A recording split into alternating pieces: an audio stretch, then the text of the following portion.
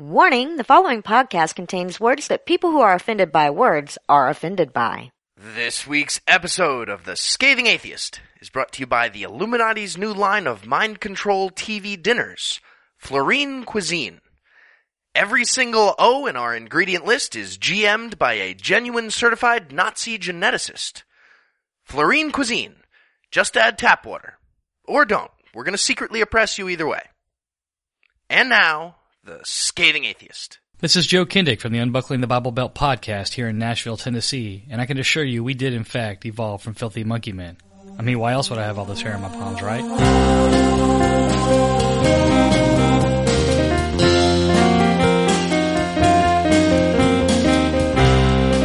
It's Thursday. It's June 11th. And Americans are pretty good at soccer when they don't have a penis. Huh, yeah, interesting.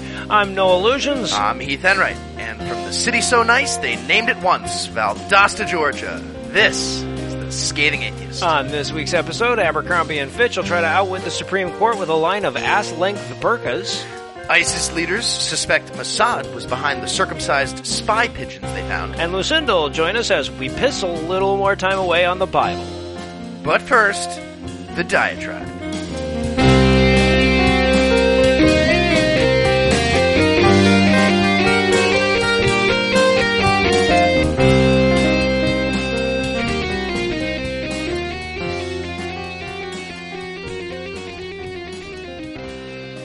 Religion is stupid.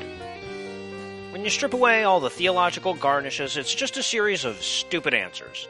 Where did the universe come from? Super universe creator that loves me. What happens to us when we die? We go to super happy fun land. Why are we here? So that God can show us how awesome he is. Why do good people suffer? Because I'll get back to you on that one. Now, apparently, I'm supposed to act like smart people can look at both explanations, and some are going to side with a religious worldview, and others are going to side with the atheist worldview. I'm supposed to pretend that there are intelligent reasons a person could think that religion is true, but there aren't. And I don't like to pretend things are true when they're not. And if I did, I'd probably be religious. So let me be clear here. I'm not saying that smart people can't be religious. Not sure why I always have to qualify that. If I said, looking for your sunglasses when they're on the top of your head is stupid, I'm under no obligation to remind people that I'm not saying everybody who's ever looked for their sunglasses on the top of their head is stupid. But when it comes to religion, if I don't add the addendum, people bitch at me. So there it is. Yes, of course, some religious people are really, really smart on subjects other than whether or not there's a God, but they're dumb on that one kind of by definition, right? I mean, it doesn't make the proposition any less stupid because even the smart people who are religious aren't religious for smart reasons, and I feel confident enough to state that as an absolute because there aren't any smart reasons to be religious. Now again, let me be very, very clear here because a lot of people are inclined to make apologies for the smart religious folks, and some of these are valid on some levels, but none of them change the overall dumbness of it. The apology I most often hear goes something like this, right? You look at a bright kid, grows up in a religious household, in a religious town, goes to a religious school, has religious friends. No matter how smart she is, she's almost certainly going to come out religious, right? Well, you know what? Sure, I'll cede that, but she still got there for stupid reasons. Because it's stupid to assume that your parents and teachers and friends are all correct about something that isn't even logically coherent. I mean, look, any critical examination of theology is going to betray fatal flaws in the logic if you approach the question objectively. And the ability to approach a question objectively is a prerequisite to the ability to approach that question intelligently. At best, I'll concede that there are, in some instances, smart reasons to pretend you're religious, but never to actually believe it. I mean, look, let's turn to our good buddies at Merriam-Webster. According to them, the definition of stupid is, well, it starts with not intelligent, and that doesn't tell us much. So here's the meat of it. Quote, having or showing a lack of ability to learn and understand things, not sensible or logical, end quote. So not only is religion is stupid in noun form. Religion is a stupid. It's an artificially imposed inability to learn and understand things. It's illogic and nonsense incarnate. It's stupidity but weaponized. And if you don't believe me, ask any non-religious public high school student in Louisiana. They'd be happy to tell you. Now, of course, there are some people who are nodding along and saying, yes, you know what, religion is stupid, but it's even more stupid to say that out loud. You're just being rude and unproductive and turning people off and galvanizing the resistance and making us look like assholes. But the thing is, rude is external. I can't control rude. I can control honest, But that's an absolute that I can strive for, but rude is something that you define. So if I set out not to offend anyone, I'm hamstringing candor for the sake of an unattainable goal. And I'm not just talking about some ephemeral ideal of honesty here. I'm not talking about some internal reward that I give myself for the successful execution of intellectual integrity. I'm talking about the value of defining your terms in a way that doesn't disguise your intention and that doesn't work against your goal. Because the point is, A, that religion is stupid, B, that there's no smart reason to be religious, and C, that religious people aren't stupid. Not all of them anyway. And I'm not just adding that as a platitude, that's the point. I'm pointing out our strategic advantage. Smart people have been convinced to believe a stupid thing for stupid reasons. That's not an insult, that's a fucking opportunity. And if we're too polite to put all that shit on the table, we're not taking full advantage of it. Look, the defining characteristic of membership in this group is whether or not you're willing to consistently answer this one question incorrectly. You're allowed to be right on a varying amount of other stuff depending on the particular religion and denomination, but every religion sets aside certain facts and says you can't be in our club unless you agree to be stupid on these issues. And yet so many people would have me back off of my rhetoric here. They'll say like, well, you know what, religious people don't make the distinction that you're making. They identify so heavily with their religion that when you say religion is stupid, they hear you're stupid. Well, you know what, maybe they do. And that's a great opportunity to point out to them what a stupid thing that is to think. But look, when I make the distinction between a stupid idea and the intelligence of the person that holds that idea, that's not some throwaway line to insulate myself from accusations of acrimony. That's the fucking point.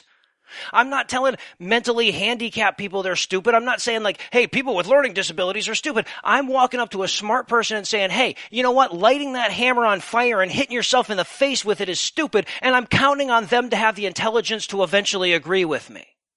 They're talking about your Jesus. We interrupt this broadcast to bring you a special news bulletin. Joining me for headlines tonight is the guy who does the headlines with me, Heath Enright. Heath, are you ready to do the headlines? What are we doing, the minimalist version of the intro now? Going streamlined? Well, not if I have to answer that question, we aren't. Fair enough.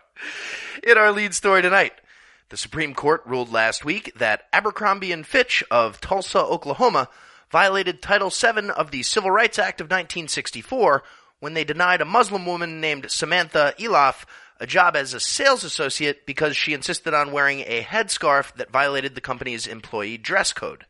By a vote of 8-1, a group that's allegedly made up of our nation's top legal minds, they demonstrated that lone dissenter and possibly deaf and dumb person Clarence Thomas is more logical than all the rest of them on this particular issue, which is not encouraging. No.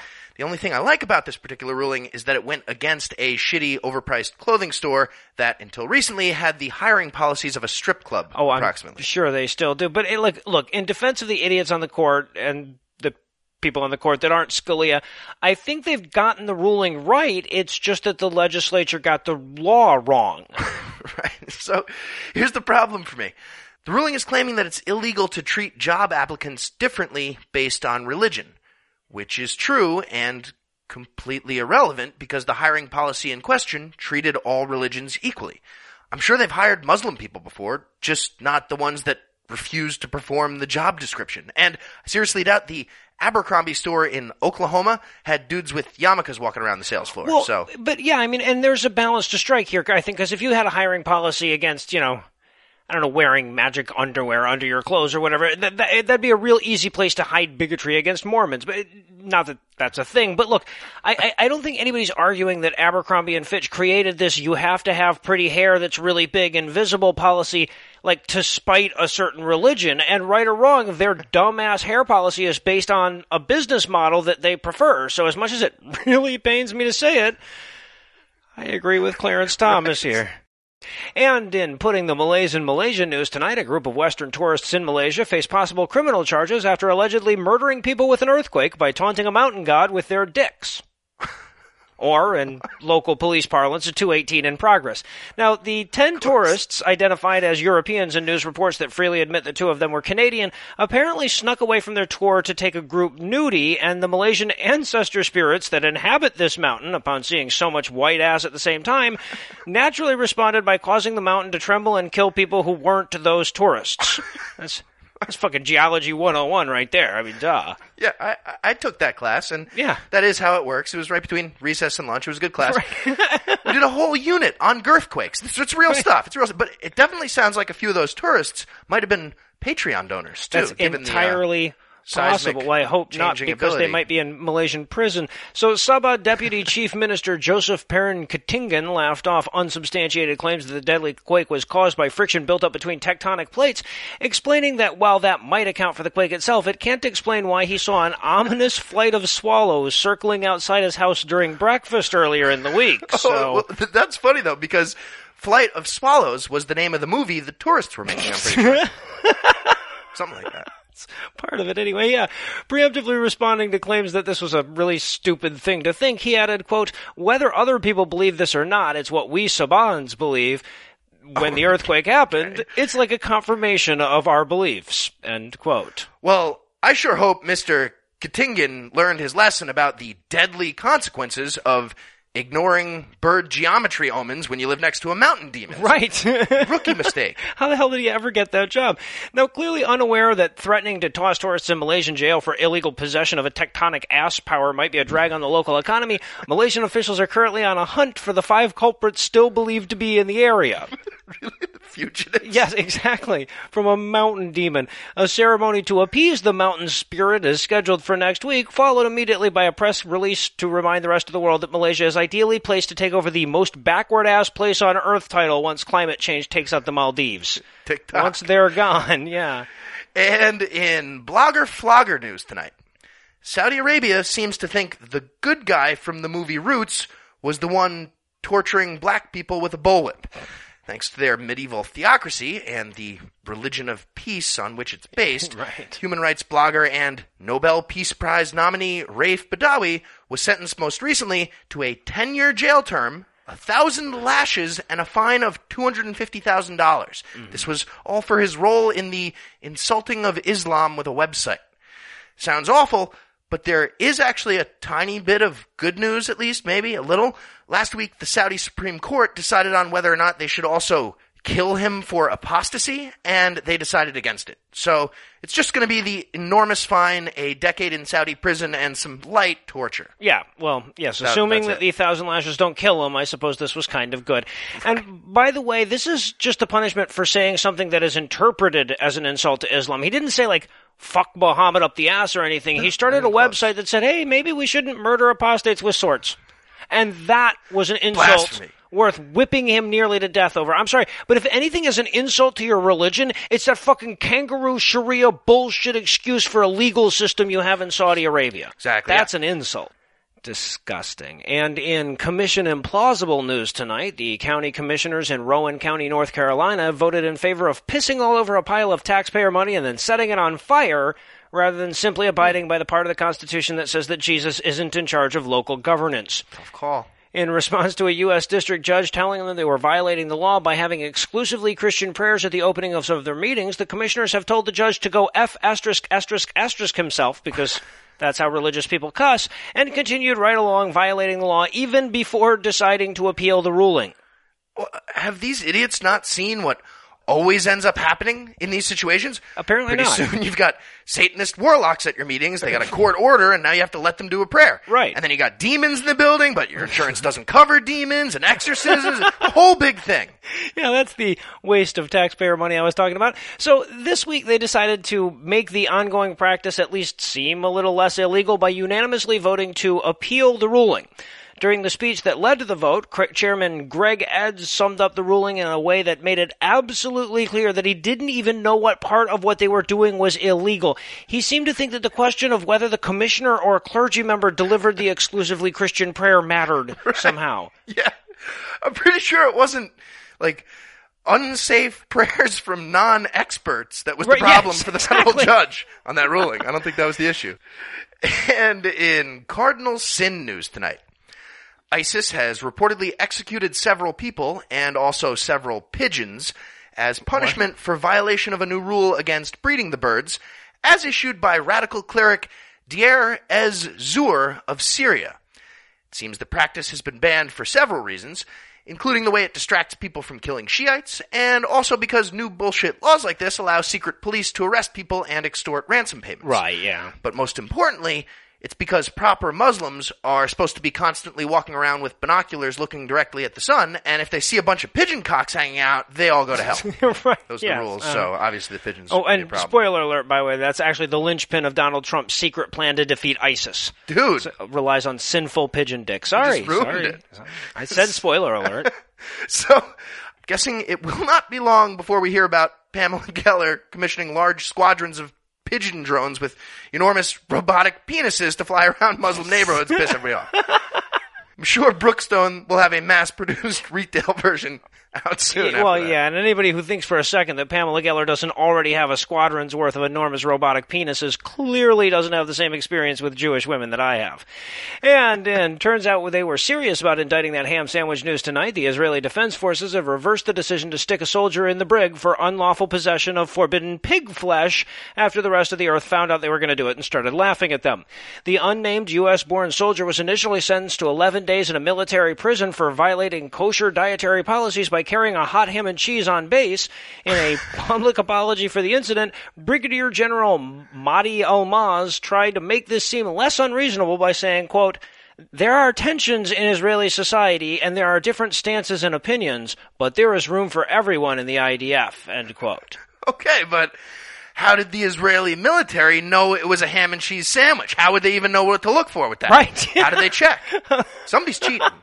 Not just that soldier. For the record, if the only negative thing about religion is that occasionally forced grown-ups to spend government time trying to strike the right balance between eating bacon and offending God, that would be enough to justify the atheist movement right there. And, of course, all this talk of fried porcine back fat has my tummy a-rumbling, so we'll be taking a bacon, making break and handing things over to my lovely wife, Lucinda.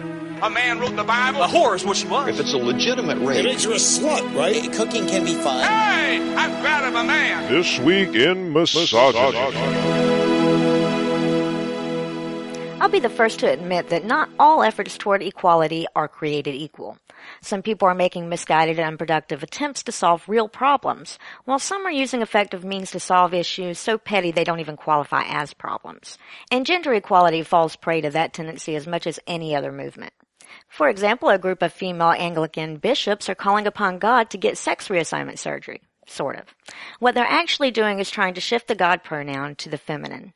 Reverend Jody Stow explains that according to Orthodox theology, God is both a man and a woman. Quote, "So when we only speak of God in a male form, that's actually giving us a deficient understanding of who God is." End quote. So while I'll agree that anybody who fails to answer bullshit does suffer from a deficient understanding of what God is, somehow I don't think miscapitalizing a different pronoun is going to do much to weed out the sexism of an institution that still reveres a book that puts a dollar price on rape victims and discourages female audibility. But nice try though, ladies. Those windmills are probably just about to give up. But when it comes to insanely counterproductive applications of the principle of equality, I may have the quintessential example in this next story out of Turkey. According to what seems by every measure to be a legitimate Turkish news site, a woman in the city of Ankara has been ordered by a court to pay a fine after injuring her husband during a domestic dispute.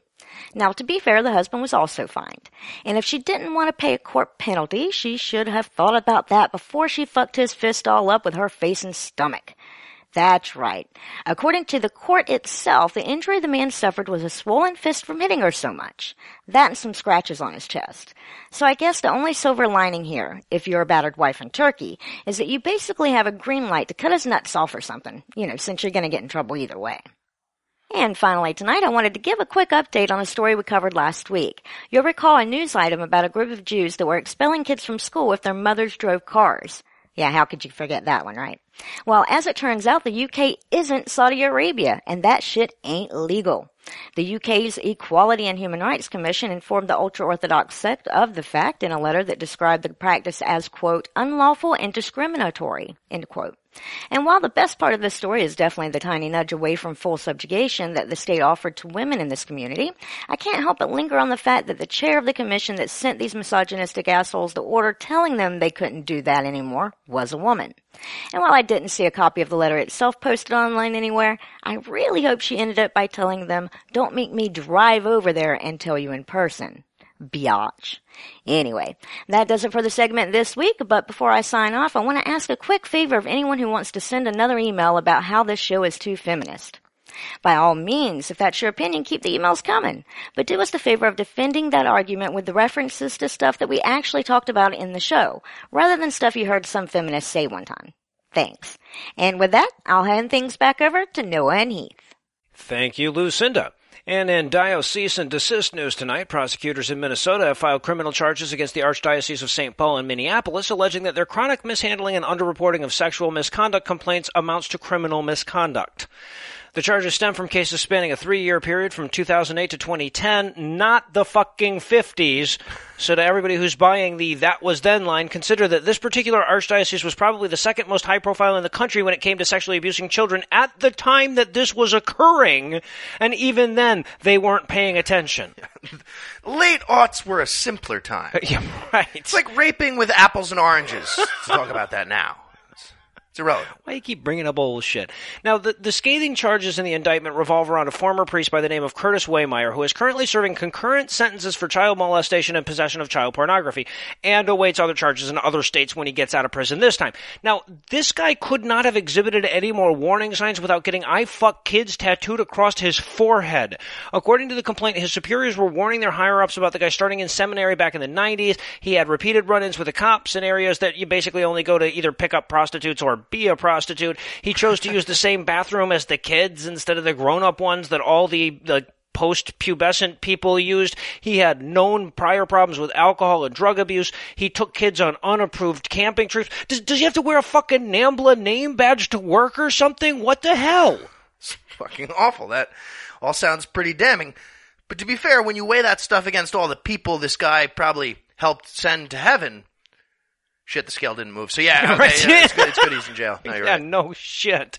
Scale didn't move And at all. as if the myriad warning signs weren't enough, and apparently they weren't, the Archdiocese also, by the way, had actual complaints and reports from children that accused him of molesting them. Again, at the absolute height of the Catholic sex abuse scandals, and despite all of that, they didn't turn him into the cops, they didn't get him psychiatric treatment, and they didn't even make sure that he wasn't going to work with children. Instead, they put him in a monitoring program where, again, according to the complaint, supervision and follow-through ranged from lax to non-existent. I'm sorry, they monitored the pedophile with other priests? Yeah, right? It's like a fucked up lose-lose version of the hen, the fox, and the grain riddle. It's just two rapists and a kid in a boat. Are you fucking kidding? It's an awful idea. Rikers Island prison guards are better at stopping rape than the Catholic Church. Wow. God. Well said, sir. If convicted on all 6 counts, the Archdiocese could face a maximum fine of $18,000. What? That's it. For knowingly keeping a kid rapist around kids for years. So there's not enough money. Way to drain that ocean one thimble at a time, guys. Wow. You'll get it one day.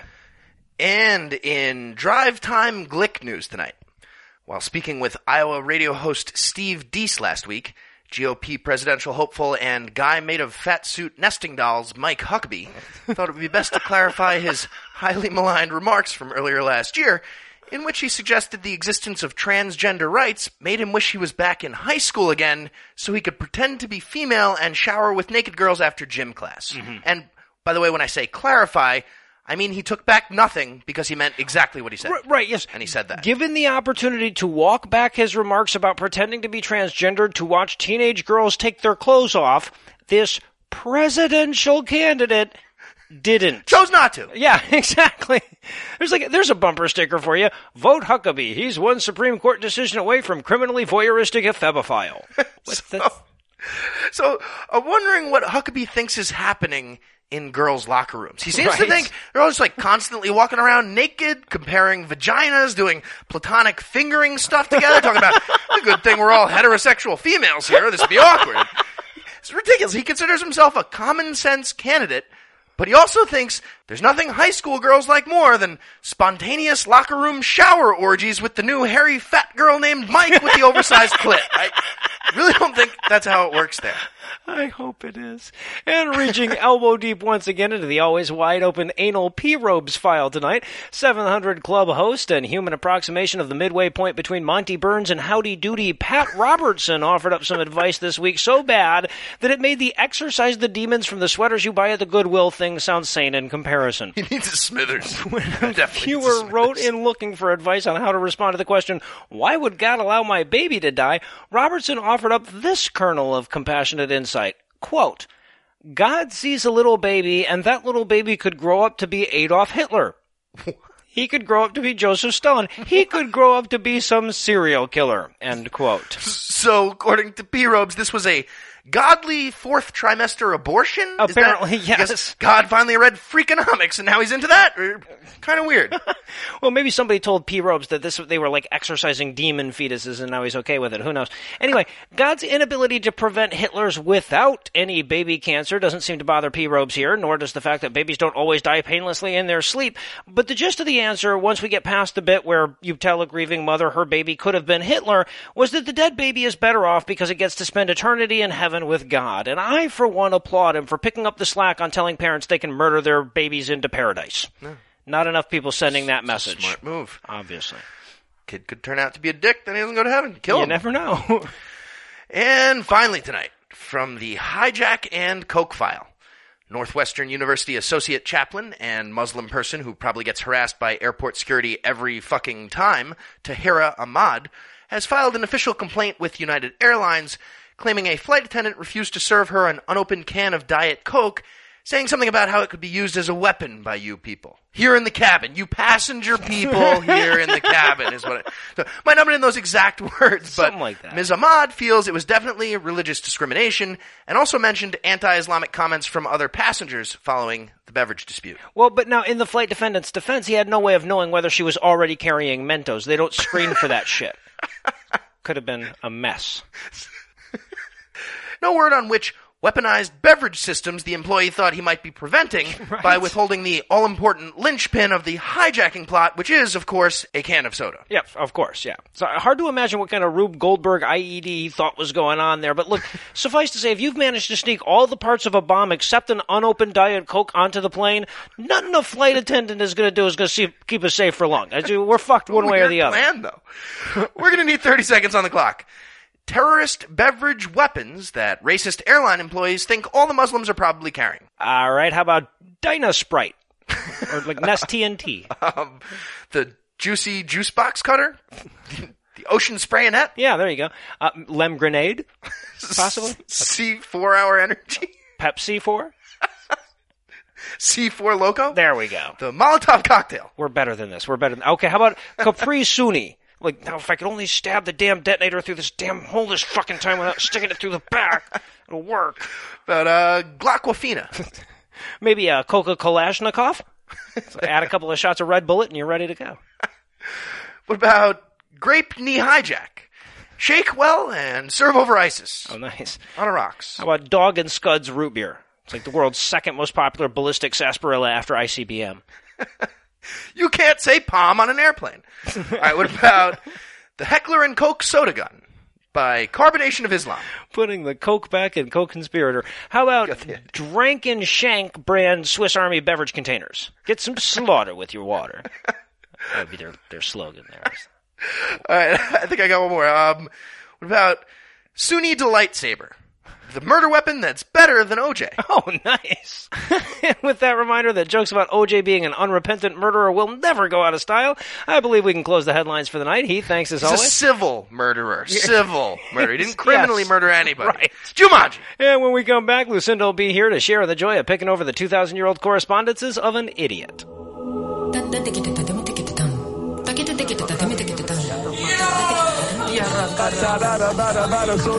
Holy Babble.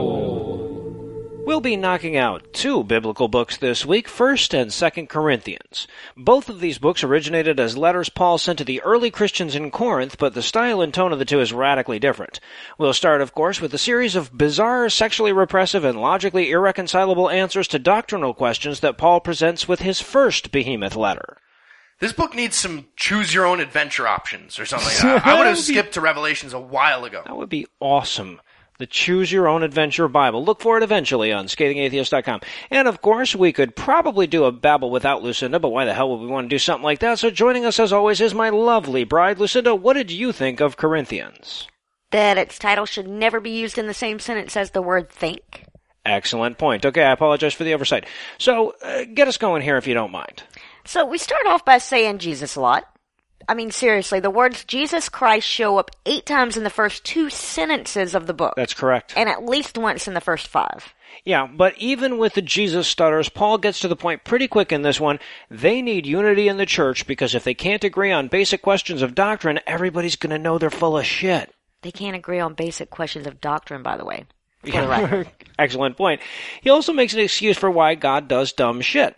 Apparently, so many humans are doing dumb shit that God thinks that we all just speak fluent dumb shit and wanted to speak to us in the language that we know. Yeah. The preamble to the entire section basically says, all the wise and intelligent people are definitely going to hate this, but, and already right there, it's a problem. Right. But, we all need to get on the same page about this Jesus stuff we all made up. It's not a great start. Does not inspire confidence. Right, and in the very first chapter, he inaugurates the rallying cry that Christians are still going to lean on 2,000 years later when they start to faction. He says, hey, we may not agree on everything, but at least we can all agree that Jews and pagans are fuck monkeys. Am I right? Am I right? God hates them, right? Paul of Tarsus doesn't always persecute tribes, but when he does, he prefers the Jews and the pre-Muslims. Yes, exactly. I'd also like to draw everybody's attention to chapter 3, verse 2. I fed you with milk, not solid food, for you were not ready for solid food. So, congratulations to Paul for convincing the Corinthians that the stuff coming out of there was milk. Yeah. Say what you will about it, but that is an impressive feat. Or, in secret Bible code, an impressive double penis. Yeah. Check the translation. He also says in verse 17 that if anybody kills a Christian, God will kill them back. Mm-hmm. Eventually. Just, he doesn't say when. Then chapter 4 reads like a compliment that never gets around to being a compliment. You know, Paul is saying, like, I mean, let's face it, you guys aren't the wisest people in the world, and you're not the strongest, and you're not the prettiest, or the wealthiest, or the healthiest, or the most graceful, or the best smelling, and everybody's just sure that there's going to be a butt here eventually, Nope. Except there never is. Nope. Right, so you know how I was absolutely unbearable to hang out with? Well, I sent my son Timothy to go remind you about all that stuff. He's just like me. Please don't murder him. And I only say that because when I was leaving the last time, I got the distinct impression a bunch of you were plotting to murder me. So this letter is to make sure you know that I was right, and you people were all wrong, and please don't murder my son, who's about to show up. Yeah. Well, no, son, brother, friend, a lot of titles for Timothy there, but definitely not gay lover. That was definitely not it. And you know that chapter 5 is going to be fun right away, because it opens with this promising series of words. Quote, it is actually reported that there is sexual immorality among you, and of a kind that is not even found among the pagans. End quote. So... now, there's a chapter opening that'll wake you back up mid-epistle. Well, and as promising as it seemed, the perversity he was talking about was fucking your stepmom. Yeah. So he oversold that one just a tad. A little bit, yeah. Seriously, with all the crazy weird sex stuff going on in first century Greece, the best intelligence Paul got was about one guy that fucked his hot stepmom. Right? Seriously? Come on. I'm picturing the Corinthians reading this letter, it's just tears of laughter. Especially the other 200 people were at that particular pansexual orgy with the dude and his stepmom who accidentally crossed swords. Yeah, right. The rest of them must have found that entertaining. Yeah, the part about cleaning out the yeast isn't as promising as it seemed in the first glance either. No, yeah, I was hoping for more. He also says you're not allowed to eat with hookers and drunks, which eliminates all the best eateries right away. But more importantly, if you're taking this thing seriously, it means that Paul is condemning Jesus. Exactly. And then he tells everybody to stop suing each other. Mm-hmm. I mean, come on, isn't it better to just, be swindled? Well, something tells me chapter 6 is going to be a lot more popular all of a sudden if the Supreme Court gets the marriage equality thing right. Yeah. You know? Yeah, and all about how you should never listen to secular courts when religious bullshit is available. Right. Yeah, but even if Justice Scalia decided to use this particular chapter as an argument against marriage equality, he's definitely going to run into trouble. Verse 9 says something about men having sex with men won't get into heaven. Mm-hmm. But this was just a sloppy translation of 2 different words in the original Greek that actually mean the passive gay sexer and the active gay sexer. Those were 2 separate words, not just men and men. So right. If one dude just lies there, it's no good, I guess. But the way I'm reading this, as long as they both enjoy themselves and there's a little bit of, power bottom going on and they trade off innings on the mound, that's legal. I don't think they're interpreting that correctly. Interesting midrash. And by the way, according to verse 13 of chapter 6, your dick belongs to God, and God swallows. Yeah, a lot of member talk here. Mm-hmm, yeah. I had to write this one down, actually, because it seemed like such a good porn plot to pitch to the people at PureFlix. Chapter 6, verse 15. Do you not know that your bodies are the members of Christ? Shall I then take the members of Christ and unite them with a prostitute? And I'm sure the Corinthians are saying, yeah, baby. Unite that member. DVDA. Get your thumb. But the real action in 1 Corinthians is definitely in chapter 7, because that's the one where Paul talks about how awesome not fucking is. Now, he does admit that fucking is a good alternative to beating off, but nothing beats not having any orgasms at all. That's the ideal. Yeah, he says, I wish that all of you were as I am, but each of you has your own gift from God. One has this gift, another has that. Basically, how do I stay celibate? I'm a creepy, asexual, preachy asshole, but that doesn't work for everyone. That's not for everybody. Some of you might be pleasant, attractive people. I don't know. Nobody's perfect. You gotta come up with your own strategy, though. He also comes out pro-marital rape, by the way, as Heath mentioned last week. And it says every dude should stick with whatever foreskin setup they had when they found Jesus. So, just in case you were growing it back like a playoff beard, you should stop. Don't do that. It's good information. Useless Thanks. fucking shit. And I think 1 Corinthians 7:21 is underutilized by atheists. This is the passage where, according to most biblical scholars, Paul recommends that slaves who are in a position to purchase their own freedom instead give that money to the church. Yes. Fuck your freedom. And while you're still reeling from that, he says, now let's talk virgins. And I'm thinking, okay, you got my attention. But here's Paul's advice to the virgins of the world. Don't bother fucking anybody, because Jesus is going to be back any minute. Yeah. He'll be around. Yeah, the message in chapter 7 is clear. Fucking is evil, but God'll forgive you sometimes. Might not, but sometimes Maybe. he will. Probably Yeah. not. So clearly Paul just has a checklist he's going through. He looks back at the letter. He's like, okay, so we covered stepmother fucking, suing each other, not beating off. What else is vitally important? Not eating sacrificed food to idols. That's Idol it. food, That's, right. Yeah. But I gotta admit, this was a good little selling point at the spot. Christians can eat pretty much whatever they want now. It's a good announcement. Yeah. I'm sure people with non-medical dietary restrictions were just as annoying back in the day. Walking up to your street cart full of dead animals in Corinth. How many grams of gluten is in that rabbit? How long did you bleed it for? Dude, I don't know. I shot it in the face with a bow and arrow and I put it in this box. Hold up the line every day with this shit. It's a dead rabbit. Do you want it? Do you want the dead rabbit? And then in chapter 9, the lady doth protest too much. The whole fucking chapter is about how it's God's will that Paul doesn't have a job and everybody takes care of him. And Paul, the apostolic couch surfer, dedicates a whole fucking chapter of the Bible to why people should give him food and shit. Yeah. And in chapter 10, Paul reminds everyone that reading the Old Testament is still useful. For example, it's a great way to learn about how to avoid becoming part of an evil race and murdering the savior of humanity. Yeah. So keep checking up on that. One every of so the many often. benefits. And just when you're thinking to yourself, is this all the misogyny we're going to get? We arrive at chapter 11, Yeah, where that's where it Paul was. explains why all good Christian women should wear their burqas. And do whatever their husbands say. Yes, dear. He also points out that men who wear their hair long are a disgrace to themselves, so get a haircut and a real job, Jesus. And then he finally gets around to doling out the superpowers. Right. So if you become a Christian, you'll apparently be assigned one of the following superpowers at random. Super wisdom, Weird list. super faith, healing powers, and miracle powers, the ability to speak all languages, precognition, or the ability to command demons. Right. I gotta Yes. say though, if you're giving out superpowers and none of them are flying, I just don't trust Right, them. or That's invisibility, ridiculous. none of the good shit. But and I'm sure it's like one of those McDonald's contests where like technically everybody wins, but you know, most of them, pretty much everybody just gets the half-price fries or whatever. It's like, damn it, I got super faith too. Oh man. Then we come to probably the most well-known excerpt from Corinthians, the one where Paul explains that we see through a glass darkly, which basically comes in the midst of an explanation as to why other people seem to know way more stuff than him and be right more often. That's what he was talking about. There's also the part about how love is not envious or proud or arrogant or rude or shitty about using the pen in the crossword. Love never stops at the end of the merging. It's just a whole bunch of meaningless things that love isn't, which, of course, thousands of dudes getting married plagiarized when they couldn't come up with their own vows. Yeah, right.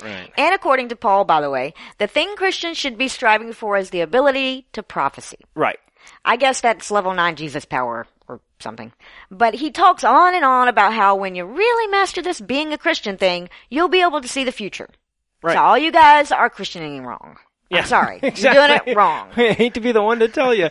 Yeah, he also humble brags about being the very best tongue speaker in the whole wide world. But he at least has the decency to admit that babbling incoherently isn't as productive as not doing that. Saying real words, exactly. Yeah. And I think we would be remiss not to at least mention 14, 34, and 35 of this book, which reminds us that women should shut the fuck up and do what they're told. Now, most biblical scholars, pretty much all biblical scholars, believe that this one was added later and doesn't represent Paul's actual writing. And the way it just cuts in out of nowhere to disrupt the flow of the ramblings definitely supports that. So yes, somebody read through this book a few centuries later or whatever and said, I don't think we've spent enough time on how inferior women are. Are we clear on that? Let's add a little something here about how my wife should fuck off. Let's just We're not doing it right.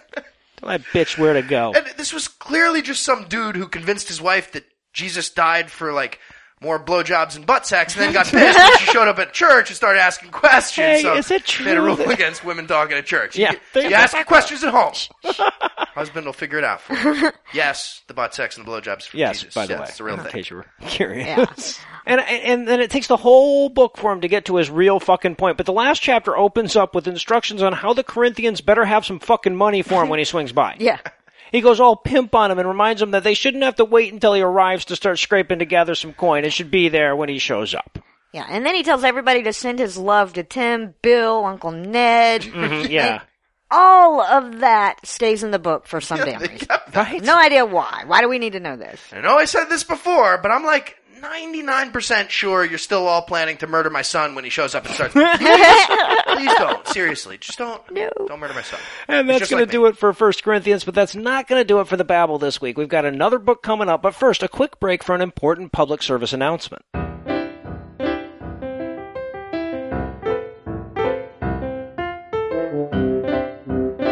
As many of you are no doubt aware, the Muslim holy month of Ramadan starts on the evening of June 17th, less than a week after this episode airs. Of course, Ramadan is celebrated by Muslims all over the world who pretend that not eating or drinking or having sex all day is good and that they enjoy it. But what about all of us atheists who want to join in all the abstinent fun but lack the nonsensical theological beliefs required? After all, if the Muslims in America ever want to gain broad acceptance, they're going to have to learn how to expand their holidays, commercialize them, and bastardize everything they represent so that they can be more profitable. So, in an effort to reach out to the Muslim community here in America and around the world, I'll be observing a new month-long celebration that I hope can become a secular parallel to this sacred Islamic holiday. Here's how it works.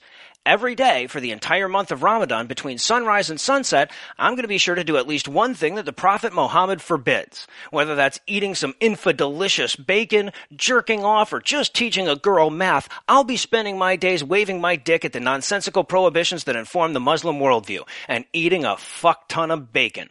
If you too would like to celebrate the new holy month of Ramadan, be sure to post pictures of all the delicious unclean flesh of swine as often as possible on all your social media outlets. And remember, you have to blaspheme against the declaration of Allah's holy prophet before sunset every day, so if you normally jerk off after work, might be a good time to consider switching to a lunchtime rub. Let's face it, if the Muslims are right, and they're not, but if they were, we're going to be suffering through an eternity of having our skin burned off, so let's make the most of our sinful, hedonistic debauchery this Ramadan season. And remember, the only good thing about rising global numbers of Muslims is more dead pig for the rest of us. And now, back to the babble.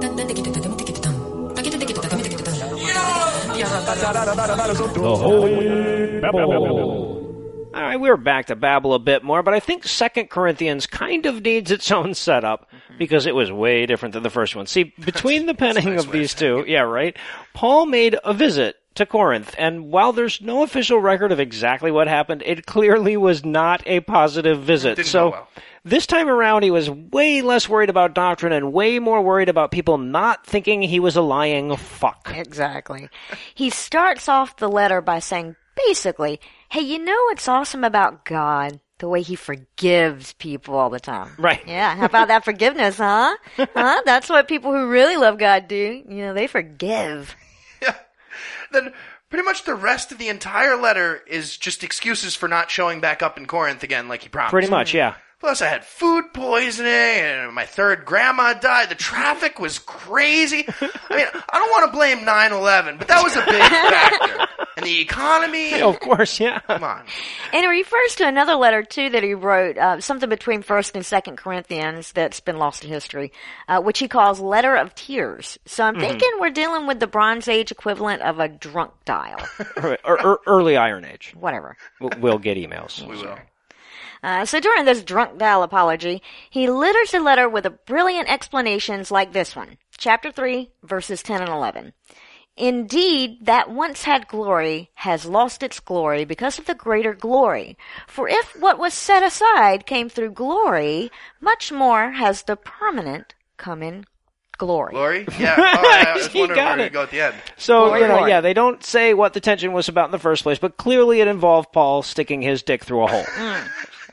Part of it.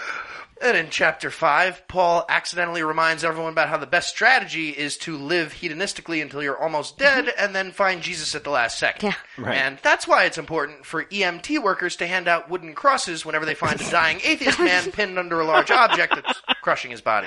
We should make a movie about Right that. before he Basically, though, the whole book is a curious mix of shaming and flattery. It's stuff like, yes, while I was being beaten, imprisoned, and going hungry for the ministry of Christ, which is way more than any of you motherfuckers have ever done, the thing that kept me warm at night was thinking about how big and impressive your dicks are in Corinth. Yeah, complete with bullshit. I'm sorry, I thought you guys were so awesome type apology. Yeah, right. Sorry, I'm not sorry. A whole bunch of you are going to hell. Sorry, I'm not sorry. And, of course, there was also a bunch of appeals for money. Look, Chapter 8 is fucking shameless. He says, man, those Christians in Macedonia, they sure do give a lot of money to the poor. And me, to give to the poor. Like, way more than you guys. I mean, you guys are still my favorites, don't get me wrong, and you still have the biggest dicks and the greatest wisdom, and I sure wish I could brag to the Macedonians about how generous you guys were. But, I wouldn't want to lie to them because you guys aren't really all that generous compared to them. And that, of course, comes with his sales pitch for the mafia protection racket they're clearly running in Corinth. Sure would be unfortunate if something terrible happened to you guys, but don't worry, God said he'd protect you just like he did with all the Jews at a very affordable price. For just 3 easy payments of Titus is going to come around and take all your money, this can be yours. And then there's just a bunch of Jesus groveling nonsense that's hardly worth mentioning, except that in chapter 10, Paul goes out of his way to explain that the length and weightiness of his letters wasn't meant to compensate for anything. He does, too! So he wants you to know he was swinging some pipe. The letter was a good size. I don't have a little dick. He actually says that. I thought the epistle was decent. He also says in verse 12, this Yogi Berra platitude, quote, we do not dare to classify or compare ourselves with some of those who commend themselves, but when they measure themselves with one another, they do not show good sense, end quote. I'm sorry. Yeah, let me translate that for you in case you didn't catch that. What he's saying is, we're way better than those groups of people that compare themselves to other groups of people. Thanks for those fucking words of wisdom, Paul. What time? You mean now? Yes, we mean now. That's...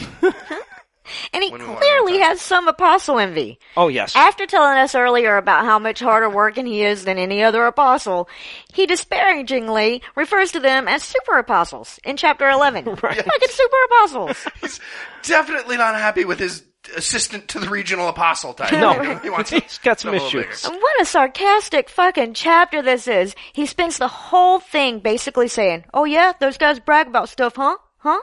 Well, I guess when you've been on all the awesome adventures I've been on, you don't need to brag. Right. And then he resorts to the truly childish tactics, and he starts saying stuff like, but, if you guys want to hate me, that's fine. Everybody else hates me. I guess you guys should be any fucking bashful different. kick. Yeah, right. Yeah, right. Oh, shucks. And then he says, sincerely, Paul, except it takes him 19 paragraphs because it's the fucking Bible. Right. So I kind of get what 1 Corinthians is doing in the Bible, right? It tackles all these doctrinal questions, and even though it does a really shitty job, it at least seems like the kind of thing that should be there. But what the fuck was 2 Corinthians doing there? It is clearly just Paul trying to guilt trip all the people that called him out for being such a fucking bum the last time he showed up, right? Right. It really feels like the Corinthians were just on the hook for so many pages of stuff. Right. Doesn't it?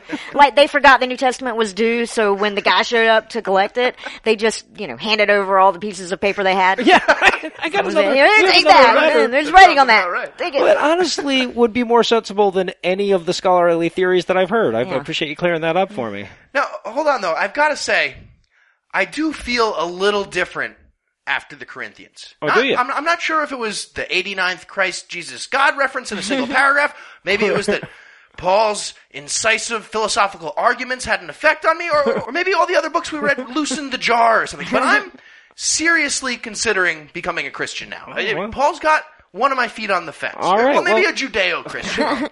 I'll tell you what, if he's going to do it, he's going to have to do it quick because there's not much Bible left to read. Now, from this point on, all the books of the Bible start getting really short, so we're going to be at least doubling up on everything from here to Revelation, which will get its very own segment. So that means that we have only 9 Babel segments to go before we retire this motherfucker. Nice. Sounds good when I say it like that and not say that we'll be done in 30 weeks.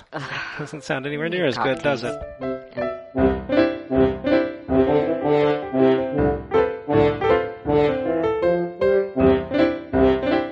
It's time for the part of the show that comes next, listener feedback. This is the part of the show that precedes the next part. Our first message comes from several different sources, calling out Noah's reference in last week's diatribe to Vampire the Gathering. Yes. Which does not exist. Yeah, no, obviously a conflation of Vampire the Masquerade and Magic the Gathering. MTG. I just pretty much lost all my 1990s geek cred in that one brief fuck up, and deservedly so. So I'll be working hard to earn it back. On beta. No joke. All right, we also had a tweet from @BangsNaughtyBits, who felt like we might have been guilty of a double standard when we covered the story last week about Pamela Geller and her group getting stonewalled by a sudden change in the Washington, D.C. Transit Authority's advertising policy. Mm-hmm. Bangs tweets, quote, "How is the D.C. Transit Board's decision any different than all the others that changed the rules to not run atheist advertising?" And then in a follow-up tweet, he says, "Remember, it's easy to support free expression that you agree with. Almost like cheating." Okay.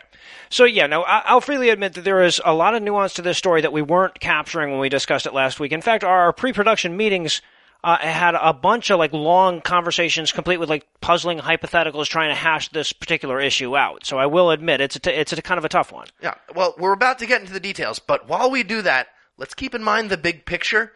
Just like lots of public policy issues, decisions about this kind of thing need to happen on a case-by-case basis. And a sword-wielding Muhammad cartoon is at least slightly different than a few words about atheism. Mm-hmm. Personally, I think you're a fucking lunatic if either of those things bother you. But they're certainly not exactly the same. Right, yeah, it would be easy to pretend that this is a black and white issue, but some restrictions on advertising in the name of good taste are almost certainly desirable. Yeah, I mean, I've seen the shock value shit people put on their Facebook pages trying to draw attention to this cause or that cause, and I wouldn't want to see a lot of that shit on subway ads or billboards. So as a starting point for the conversation, I think it's fair to say that some images are too offensive for public advertising, and then it just becomes a conversation about where we're going to draw that line. Right, it's already long established that the solution isn't no line at all, as much as I personally might enjoy that. So simply pointing out that an arbitrary judgment is being made doesn't count as a complete argument in favor of Geller's poster or anything. Yeah, right. I disagree with the rule that says you can't say fuck in advertising or show a pair of tits or show a dick. But I do agree with the rule that says you can't have a billboard advertisement of some dude dressed as Darwin giving some dude dressed as Jesus a dirty Sanchez, right? So, okay, so let's take a look at the comparison.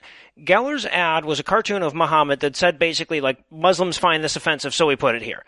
That's the political message of the ad. The atheist ads that have been similarly thwarted were, there's been a lot of them, but the most benign of them simply said atheist and had a website in small print. Exactly. So I think that there is a substantive difference between saying, I have the right to offend you, see me offending you, and saying, I exist. Right? And to the platforms that you should be able to say those things on, there is a difference. So I don't know that it's fair to just lump those both together because they were both intended to be transit ads. Right, so I think Noah just answered Mr. Bits' question. That's the difference. The posters were very different, so that's the distinguishing factor, the very different part. Right, and finally, let's look at the tactics that the DC Transit and New York MTA used to get rid of the ads, right? They banned all issues advertising as a result of this, right? So is that a dastardly tactic? Well, I don't know. It could be if you support the intended content of the ad. But if they looked at this ad and they said, well, shit, our present policy demands that we run this bigoted shit, and then based on that realization, they changed their policy so they wouldn't have to run bigoted shit anymore, I don't know that that's necessarily an underhanded tactic. No, not at all. It just seems like another one of many different local policies against political ads in certain types of public spaces. Right. Bottom line, if the new rules in New York and D.C. are applied fairly, that should mean no atheist ads and no religious ads. And I'm good with that, although somehow I doubt the applied fairly thing is a guarantee. But that's a separate issue. Well, exactly. So, yeah, complicated issue, a lot of nuance, a lot of room for disagreement. I'm not saying that we have the definitive answer, but I think that Naughty Bits' tweet did the nuance in this story a lot more of a disservice than our coverage of it. And finally, we got an irate message from Calvin, who is actually writing us about something on our sister show, The Skeptocrat, during a discussion of the guy who played Screech stabbing some dude in Wisconsin. Heath and I talked briefly about the same actor's infamous Dirty Sanchez video, which left Calvin somewhat repulsed. He wrote, quote, I was absolutely disgusted by your discussion during Skeptocrat number 19 about the actor that wiped fecal matter on someone's upper lip. Why the hell did you ever think that a person listening to your show would want to hear about that without then hearing a pun-laced series of sitcom-inspired shit porn titles? Very remiss. Your show has pushed the limits of bad taste before, but this time you've gone too near. Well, Calvin, very sorry for the oversight. Absolutely. That's our fault. But we'll do our best to make it up to you with this week's Top 10. Belated titles for sitcom-inspired shit porn. All right. Number 10. It's Always Runny in Philadelphia. Number 9. The cheesesteaks. Full Outhouse. Which, by the way, is just screaming for an Olsen Twins reunion. That's probably the only way I would watch an Olsen Twins reunion. Number 8. The Diarrheal World. Those crappy sprays go on and on. Absolutely. And at the other end of the regularity spectrum, we've got number 7, Classic Constipation.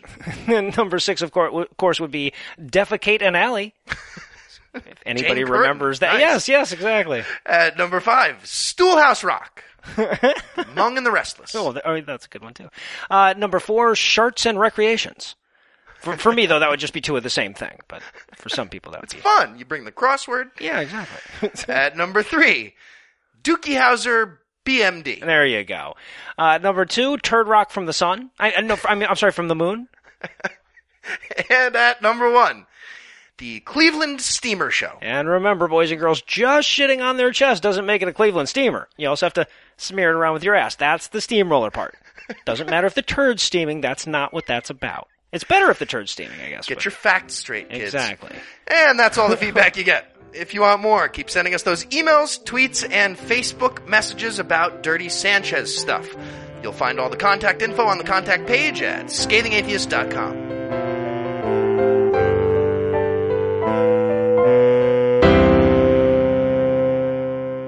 Before we turn off the lights behind us tonight, I wanted to remind everybody that it isn't too late to support the charity ride Don the Statesboro Atheist is doing for his local food bank. We've had a number of listeners kick in to help him reach his goal of $6,000. He is almost there. You can still help push him over the edge by following the link at the top of the show notes for this episode. It looks like this fundraiser is going to be a huge success, so you now have the choice to either be part of a huge success or just watch as other people participate in the huge success around you. I'm not trying to be a dick, I'm just saying. Anyway, that's all the blasphemy we've got for you tonight. We'll be back in 10,022 minutes with more. If you just can't wait that long, be sure to check out our sister podcast, The Skeptocrat, with a new episode out on Monday morning at 8 a.m. Eastern Time. You can also find little droppings of Scatheism on our Facebook page and Twitter feed if you happen to frequent one of those social media platforms. Obviously, it just ain't a show until I thank Heath Enright for keeping this operation working like a well-lubricated machine, and also other well-lubricated machine-related things that I'm not going to get specific about. I also need to thank the lovely, witty, and delightfully foul-mouthed Lucinda Illusions for a number of the mouth-related things that she does, many of which, once more, I will not get specific about. And, of course, I need to thank Joe Kindick from the Unbuckling the Bible Belt podcast for providing this week's Farnsworth quote. Warms my heart to see so many active atheist voices down here where we need it the most. If you'd like to hear a couple more of those voices, of course, you'll find a link to his podcast on the show notes for this episode as well. But most of all, of course, I need to thank this week's most euphonious various eukaryotes: Patrick, Ron, Thomas, Daniel, Devastin, Ravenous Baboon, Nicholas, William, and Norman. Patrick, Ron, and Thomas, whose erections are called upon when the firemen's ladders aren't long enough. Daniel, Devastin, and Ravenous Baboon, who the thunder calls down when it gets pissed. And Nicholas, William, and Norman, who are so well endowed that they give Sigmund Freud penis envy. And, by the way, apologies to Thomas, who gave me the unbelievably complimentable surname of Allcock and permission to make a joke about it in this segment. Sorry to pass up on such a great opportunity, but I'm not creative enough to come up with enough over-the-top compliments for everybody to get a different one, and I would feel bad for Patrick, Ron, Daniel, Devastin, Ravenous Baboon, Nicholas, William, and Norman if they had to share all of theirs and then you got your own, so sorry. But honestly, anytime anybody calls you by your full name, Thomas Allcock, you're getting a dick-worshipping compliment, so I'm sure you're going to be okay. Anyway, together these 9 delightfully enlightened, lighthearted top-flight socialites have politely lightened our financial plight this week by giving us money. Not everybody has the money to give us money, and not everybody with the money to give us money gives us money, but maybe you do and will. And if that's the case and you followed that sentence, you can make a per-episode donation at patreon.com/scathingatheist, or you can make a one-time donation by clicking on the donate button on the right side of our homepage at scathingatheist.com. And if you'd like to help, but you were cursed by a child as a witch in such a way that it'll turn you to stone if you ever donate money to an atheist, you can also help us a ton by leaving us a 5-star review on iTunes or Stitcher, or the side of the stall at the gas station bathroom. You know what? Anywhere you can get away with it, really. If you have questions, comments, or death threats, you'll find all the contact info on the contact page at scathingatheist.com. All the music used in this episode was written and performed by yours truly, and yes, I did have my permission.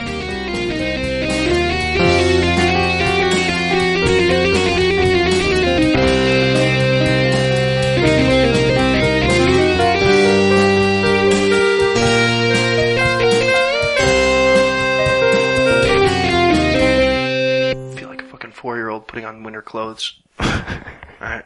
Right. Now I have to pee. All right, here we go.